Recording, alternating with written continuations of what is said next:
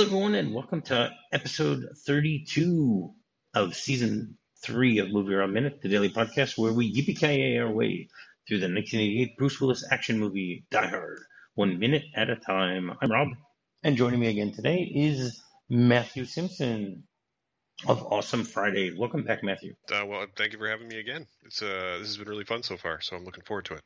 All right, well, just keep your head. Just be careful what you do here.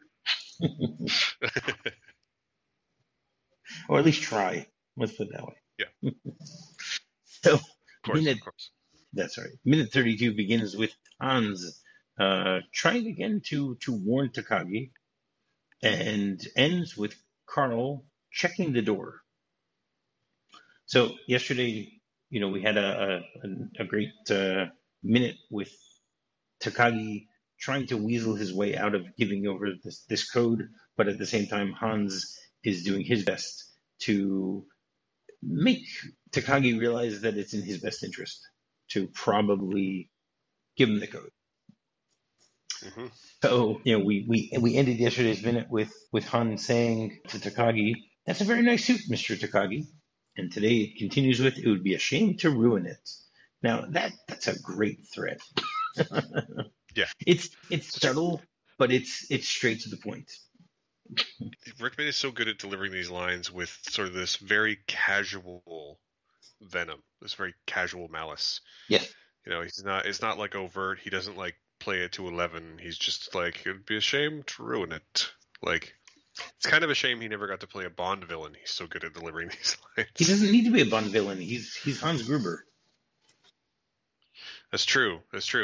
But I'm just saying, like, he knows exactly when to dial it up and when not to. And it's kind of a shame we don't get to see him dial it up in this minute or any of this week, but it pays off so well later when he does. Sure. There's no question about that. And I mean, he's just great in the way that he delivers his lines here and stuff like that. It in some ways he sounds like a parent trying to warn a child, and we aren't necessarily sure if he's going to follow through with the threat or not. With the way that like a disappointed school headmaster. Sort of. No, but the disappointed headmaster goes with Carl and Theo, not with Takagi. True. Yes. And then Hans continues and says, "I'm going to count to 3. There will not be a 4. Give me the code. 1, 2, 3." And I love as he's counting, the shot keeps changing. We get to see Takagi sweating even more. We get to see, John looking over, and we get to see Carl and Theo, trying to, looking on as the count is also going on. And he's like holding his hand on the gun on the table the entire time. But that's it. He has his hand placed on the gun, but doesn't do anything beyond that. And yeah, again, such wonderful casual threat. It's so well executed. Yeah, for sure. And pardon the for pun. sure. and then Takagi goes, "I don't know. I'm telling you, get on a jet to Tokyo and ask the chairman. I'm telling you, you're just gonna have to kill me." So first of all, why should he tell him to get on a jet? Why don't you get on the phone? I mean, yeah, I'm assuming something to do with the time difference, or just maybe the chairman is esoteric and doesn't have a phone. Could be. It's the 80s, so maybe he didn't have a cell phone at the time either. He has $640 million in bearer bonds that is chump change, but he doesn't have a cell phone. But what's great here first of all, I did the math last week because we discussed the fact that Takagi says to him, by the time they wake up in Tokyo, they're going to change the codes. So there's a 16-hour difference between LA and Tokyo. So if this is taking place, I guess, around 7 o'clock at night, okay, so it's 11 o'clock in the morning in Tokyo. So it's already morning. Well, maybe he's just, we talked yesterday about how Takagi at this point is still trying to size up exactly who he's dealing with, and I think, he's realize that Gruber's not the terrorist he initially thought, but I think he's underestimating what that actually means. You know, like I think he's perhaps in realizing that Gruber's not a terrorist, he then begins to think he's less of a threat, right, which I find interesting. Right. Do you think he's trying to buy time by saying this? I mean, I don't know if telling someone to kill me is going to really buy me time, but do you think that's what he's trying to do, even though it's not effective? No, I think at this point he has made his assessment of Gruber and doesn't think that Gruber is going to follow through. I think he fully believes that Gruber's not going to follow through on this threat. Well, apparently either Theo or Carl also believes that he's not going to follow through. Yeah. Well, we'll get to later today. We'll figure out which one is wishing which. You know, but yep. I mean, it's just a silly statement to say, "Oh, you're just gonna have to kill me." It is, but it betrays, like, again, it's said so confidently, and I think that James Shigeta, I think it's Shigeta, yeah, is so like wonderfully confident in this moment, playing this CEO who's used to commanding the negotiations, who doesn't realize that maybe he's they're underestimating a little bit in over his head. Yeah, but doesn't really those are great puns. It, right? It's great adding these puns in about what we know is going to happen. Yeah, I mean, he's very headstrong. Yes, there you go. Very good. Very good. But he's a head above the others. Indeed. I hope he doesn't lose his head in the negotiations. But yeah, I really like his performance in this moment of being very confident that he's in control and not really realizing that he's not. Correct. Yeah. You know, it's a pretty great moment, and we're only 32 minutes into the movie, but I've always found that character to be very memorable. Yes. Which says a lot about James Shigeta and about the movie. Yeah, because think about it. How many of the minutes is he in this movie? Let's say he's in 5 minutes, 7 minutes. I mean, he's not in that many minutes of the movie, but he leaves a very lasting impression, more so than many of the other characters around here. Yeah. I think that's one of the reasons that Die Hard is pretty great, like we were talking about yesterday, is that all of or at least most of the supporting characters get such fleshed out personalities. None of them are boring. None of them are flat. They're all fully formed characters, and it really, really works to make the whole film great. Yeah, completely. And I mean, the way that Hans responds here is great, because it's like you don't expect it. It takes him 2 seconds, if not even that. He goes, okay. No, not even. Just okay. Yeah. Okay, and he picks up the gun and just shoots him. Yeah, ruins the suit. Yes. I mean, it's a very quick and smooth shot, right between the eyes. Mm-hmm. They're a little graphic in the way that they show his brains on the window of the door. Mm-hmm. Well, it is an R-rated movie, though. Yeah, no, for sure. But I'm saying, you also take into consideration this is the 80s, so this isn't a horror movie. In a horror movie, I can expect that. Yeah, I mean, but it's just very interesting that the boom and then the blast of the shot. I mean, again, it's the shock value. It's the shock John also into realizing who he's dealing with. Yeah. I mean, it's a very effective shot. It's very effective in both ways. Cinematically. Yeah, I mean, we see it later in the movie also. It every time they go through this boardroom later on, we're going to see those brains on they didn't get the cleanly to come to clean it up. Yeah. Yeah, well, they have the doors locked, so that makes sense. But it's true. It's an effective shot, and it's effective how it's left there. And you're right, it does really, as much as Takagi had completely underestimated his opponent, it really lets John understand exactly who he's dealing with. Who he's dealing with, right? And it also lets us, which helps later on with the conversation with Ellis, where John basically says, "I know who we're dealing with here. You don't." Yeah. And I know these type of people. You don't. And for us, the audience, it also lets us know exactly who Alan Rickman is. And he does it so, again, just it's so casual, but so violent and malevolent. Yes. How he's just like, okay. And it really lets us know that Gruber is a man who is committed to this. Like, he may not be a terrorist, but he definitely has a cause and a mission that he wants to execute. And he's going to not let anything get in his way. Right. And, Correct. We talked yesterday about how he seemed to not to prefer not to kill Takagi, but now we know that, if that's the only option, he's just going to do it. He's not going to hesitate if that's his choice. Right, but I think he pretty much knew that the odds were that he wasn't going to give him the code. No, I mean, for sure. I think for sure Gruber's expectation is almost certainly that, I think at best it was a 50-50 shot, right? Whether he was going to give up the code. Right. But I think I still, and maybe I'm just sympathizing with the bad guy too much here, but my feeling is that he would have preferred not to. But it shows his, commitment to that. As soon as it became the only option, he just did it, no hesitation. Right. Yeah. Right, but there's also the idea here that when you're looking at the way things are playing out, it's telling us, that these guys mean business. Yep. They're not people to take lightly and trifle with and whatever. And I love how we get the shot from John's perspective of the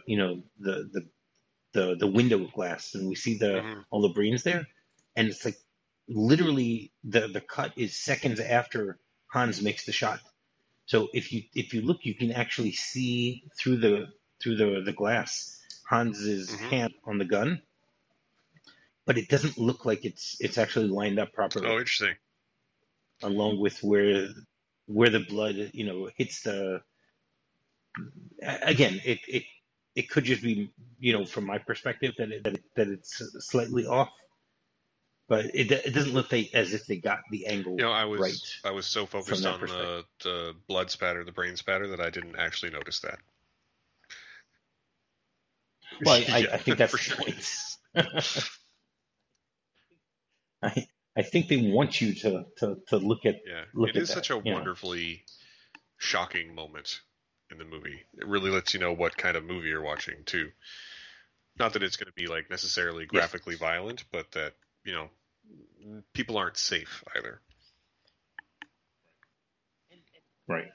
And again, like the biggest question that I have is, okay, he shot him, and there's blood now on the window, but how come the bullet didn't go through the window? You'd think that the glass would have shattered.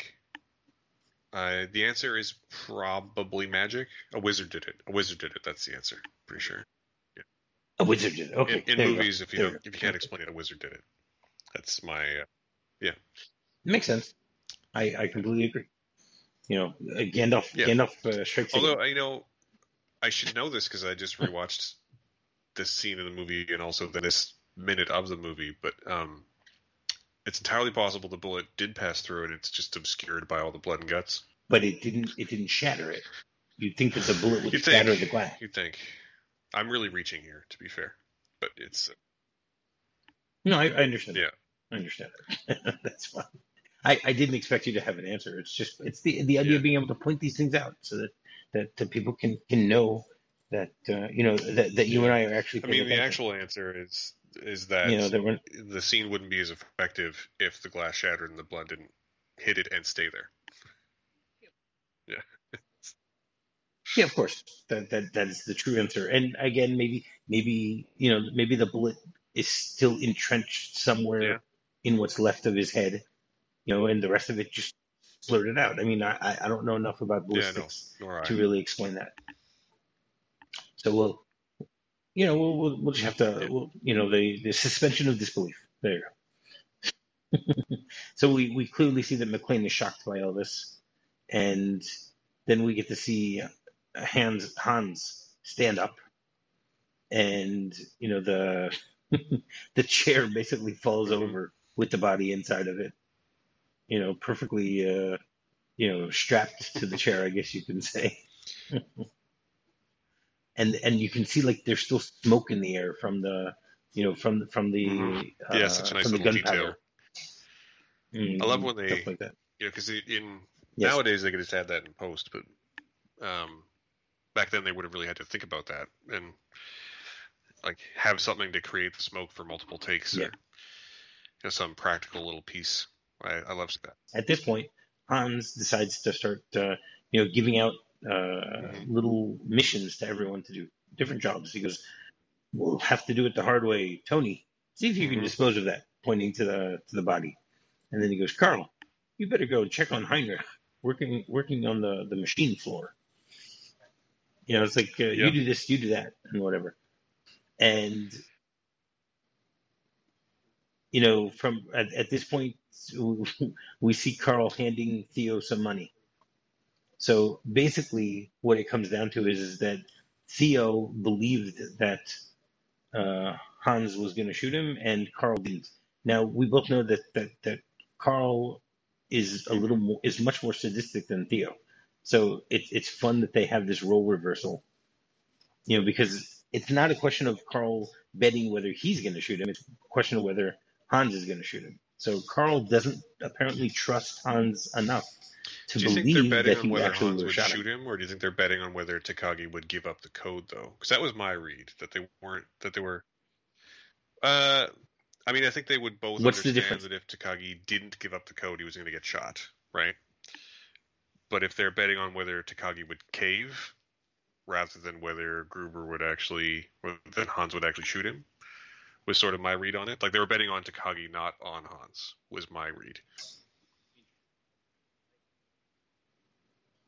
Interesting. Okay, I didn't think of it from that perspective, because that changes things completely, because that means that Theo believes that Mm-hmm. Takagi is going to rather die than give over the code, and Mm-hmm. that Carl believes that he Yeah. will give over the code. Or sorry, that he won't give over the Thus, code. Theo No, one believes second. that. One second. Did I get that right? So Theo believes that he will that Takagi will go to his grave before Yes. giving over the code, and Carl believes that he will give up the It does code. kind of change things. Right. Hmm. Yeah. Okay, yeah, it really does. That's interesting. I still like looking at it from the perspective that they're betting on Hans, but I can see where Yeah, you're and I going don't with think. I mean, it's betting on never Takagi really also. spoken about, so I think it's No. whichever way you want to read it is fine. I just think they're both Right. interesting to think about. And at this point, John decides to try to get out of there, and he makes a little noise and bumps his head or bumps his arm Mm-hmm. on the on the table, and all four of the villains quickly just turn and look over, and Carl pulls out a gun, and then Carl and Tony both run into the room, searching for someone that's making the noise, or whatever intruder has shown here. And I love the music. Michael Kamen does a great job with the music in this movie. And this, as soon as they come in, you get a few notes, that add to the suspense of everything like that. And then we see Carl run to check, and he opens a set of doors and looks in. No, I mean, he doesn't do it it's in a kind of very secure way. He just like opens the door instead of having someone cover him, or having the gun, looking at what's going to happen there or anything like that. yeah. He definitely kind of just So flings them open, doesn't he? yes, and then he tries to go to a second door, and we see him trying to turn the handle, and that's where the minute ends. Yeah, it's a pretty great minute, to be fair. Like, there's a lot of great Yeah, minutes in for this sure. film, but this is one of them for sure. Yeah. I actually, what do you mean? Every minute is a great minute in this movie. True. It is a Can you classic. think of can you honestly think of something in this movie that happens that you say to yourself, "Oh, that's boring. I don't want to see that. Why is that No. here?" Everything is building up the story and is telling us so much about these characters and the situation as Yeah, things are moving there along. are no wasted frames in this movie at all. Like Yes, everything we see. I wouldn't go that far. I'm sure there are. I wouldn't say there Oh aren't yeah. wasted frames, but there are no wasted scenes. Yeah, like Okay. every scene definitely tells us something that we're going to need to know or informs something that's going to happen later for sure. Right. Right. Exactly. Like, I mean, I remember reading online someone complaining about the fact of why do they keep cutting to Argyle? Like, what does that add to us? Why didn't John just go down and use meet up with Argyle and use his cell phone or something, Really? That seems like, I but mean, I don't know. the elevators are shut down. They're on the 30th floor, and Argyle's in the basement. It's not. Yeah, I think he would have been able to get there if he I wanted to. mean, yeah, maybe. But again, then Yeah, we wouldn't then have the this movie movie. wouldn't exist. So Yeah. why would we do that? Exactly. So the script has a few little discrepancies here, not that many, but so Hans at the beginning says, "This is too nice a suit to ruin, Mr. Hmm. Takagi." So they change around the words a little bit. That could have just been an ad lib from Alan Rickman about how that. And Takagi says, "I don't know it. Get on the goddamn jet to Tokyo and ask the chairman." Now, adding the word "goddamn" in that particular situation makes it seem, rightfully so, that the Takagi is much more agitated, and he's not. He still speaks calmly, even though he's sweating and everything like that. But if you were to have him swear in the middle, it would be a little too much. I, So I 100% agree with that. Maybe if it was like a yeah, European company and he was like the American CEO, like a white guy, it would make sense. But yeah, like a like a Texan. Texan or a New Yorker or anyone from any of those places, but as the Japanese CEO of a Japanese company, uh, whether or not it's culturally accurate, it does not feel movie authentic for him to be swearing, which is why I'm glad they didn't do that. Yes. Yeah, yeah, for sure. And then it says that after the shot, it says McLean reacts as if he is shot, and it says the glass doors up to the boardroom are splattered red and Hmm. dripping. Takagi is still seated, but the chair is flat on its back, blood flowing out into the carpet. Hans springs to his feet, and then it's. And I mean, I'm not going to go into the dialogue because the dialogue is the same thing. And then it says, Carl, in the midst of handing Theo a Hmm. $50 bill, nods. So it was a $50 bet. This isn't a trading places bet Yeah, or where they're even an just betting Avengers a bet where it dollar. was only 10. This is just, there you go. Exactly. And then it says outside, McLean, stunned, sees Hans move and tries to retreat, but his gun bumps the underside of the table. And then Carl Hmm. and Tony run out after him. So again, I mean, there aren't that many differences between the script, but I always like seeing the small little differences because you can try to figure out, okay, are these differences because someone scripted them that way and they decided to on the spot to change something, or is it an ad lib or whatever it is? So it's in Planes, Trains, and Automobiles, we basically had over 2 hours of cut Hmm. footage, so there was a lot from the script. It was they basically cut out Die Hard because it was 2 hours and 12 minutes that was cut out of the first cut until the final cut That of is Planes, Trains, and nuts. Automobiles. That's a lot of movie to cut down. It's nuts, but it's Yeah. very interesting to see all the things that they cut. But in this type of movie, it's a lot shorter. Yeah. The type of cuts that they get. What can you do? All right. So every Tuesday we do a segment called Off the Beaten Track Holiday Edition. So where my guest will give a story about an adventure or misadventure or something that happened during some sort of holiday. Holiday could be a vacation. Holiday could be a holiday. Whatever. Well, So what so have you got for us, Matthew? it's now a pretty popular thing that Die Hard is a Christmas movie, right? And I've gone back and forth on that in my entire life, whether it's a Christmas movie or a movie set at Christmas. But either way, it's a movie that takes place at Christmas. But like 15 years ago, so this is be late zeros. Um, this is sort of before that really became a hugely popular idea. There was a theater here in Vancouver where I live that on the last Friday of every month they just did a repertory show, So rather than something new, they had like a voting system, and they would bring in prints of old movies to watch. So one day it would be Raiders of the Lost Ark, and another one I saw there was Aliens. It was really cool theater. Oh wow, but that's cool. And I think it was during Raiders in November of whatever year that was, 2009, I think, 2008. The movie finished, and always finished with the host coming out and thanking everyone for being there, and there was always giveaways and stuff. And as he's talking, he announces that they're going to start thinking about what to do for Christmas. And I'm there with my friend Simon, who is my podcasting partner to this day. And we both sort of just looked at one another and then, like, almost in unison yelled out, "Die Hard for Christmas!" And the guy was like, "Wait, what?" And then someone else was like, "Yeah, Die Hard for Christmas." And everyone started applauding. And then 30 days later, on Christmas Day, we watched Die Hard in a theater in Vancouver because we called it out, which felt pretty good. Oh, wow. That's amazing. That's a great story. Yeah. Short but sweet. All right. So, hey, why not? Nothing wrong with that. Short, long, doesn't matter as long as it's a good story. That's the important thing. All right.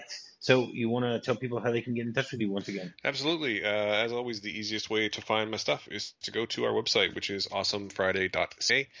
You can also find us on Twitter and Instagram at awesomefridayca and Facebook Awesome Friday. Our main output these days is the Awesome Friday podcast, where we review 2 new things, usually movies, every week.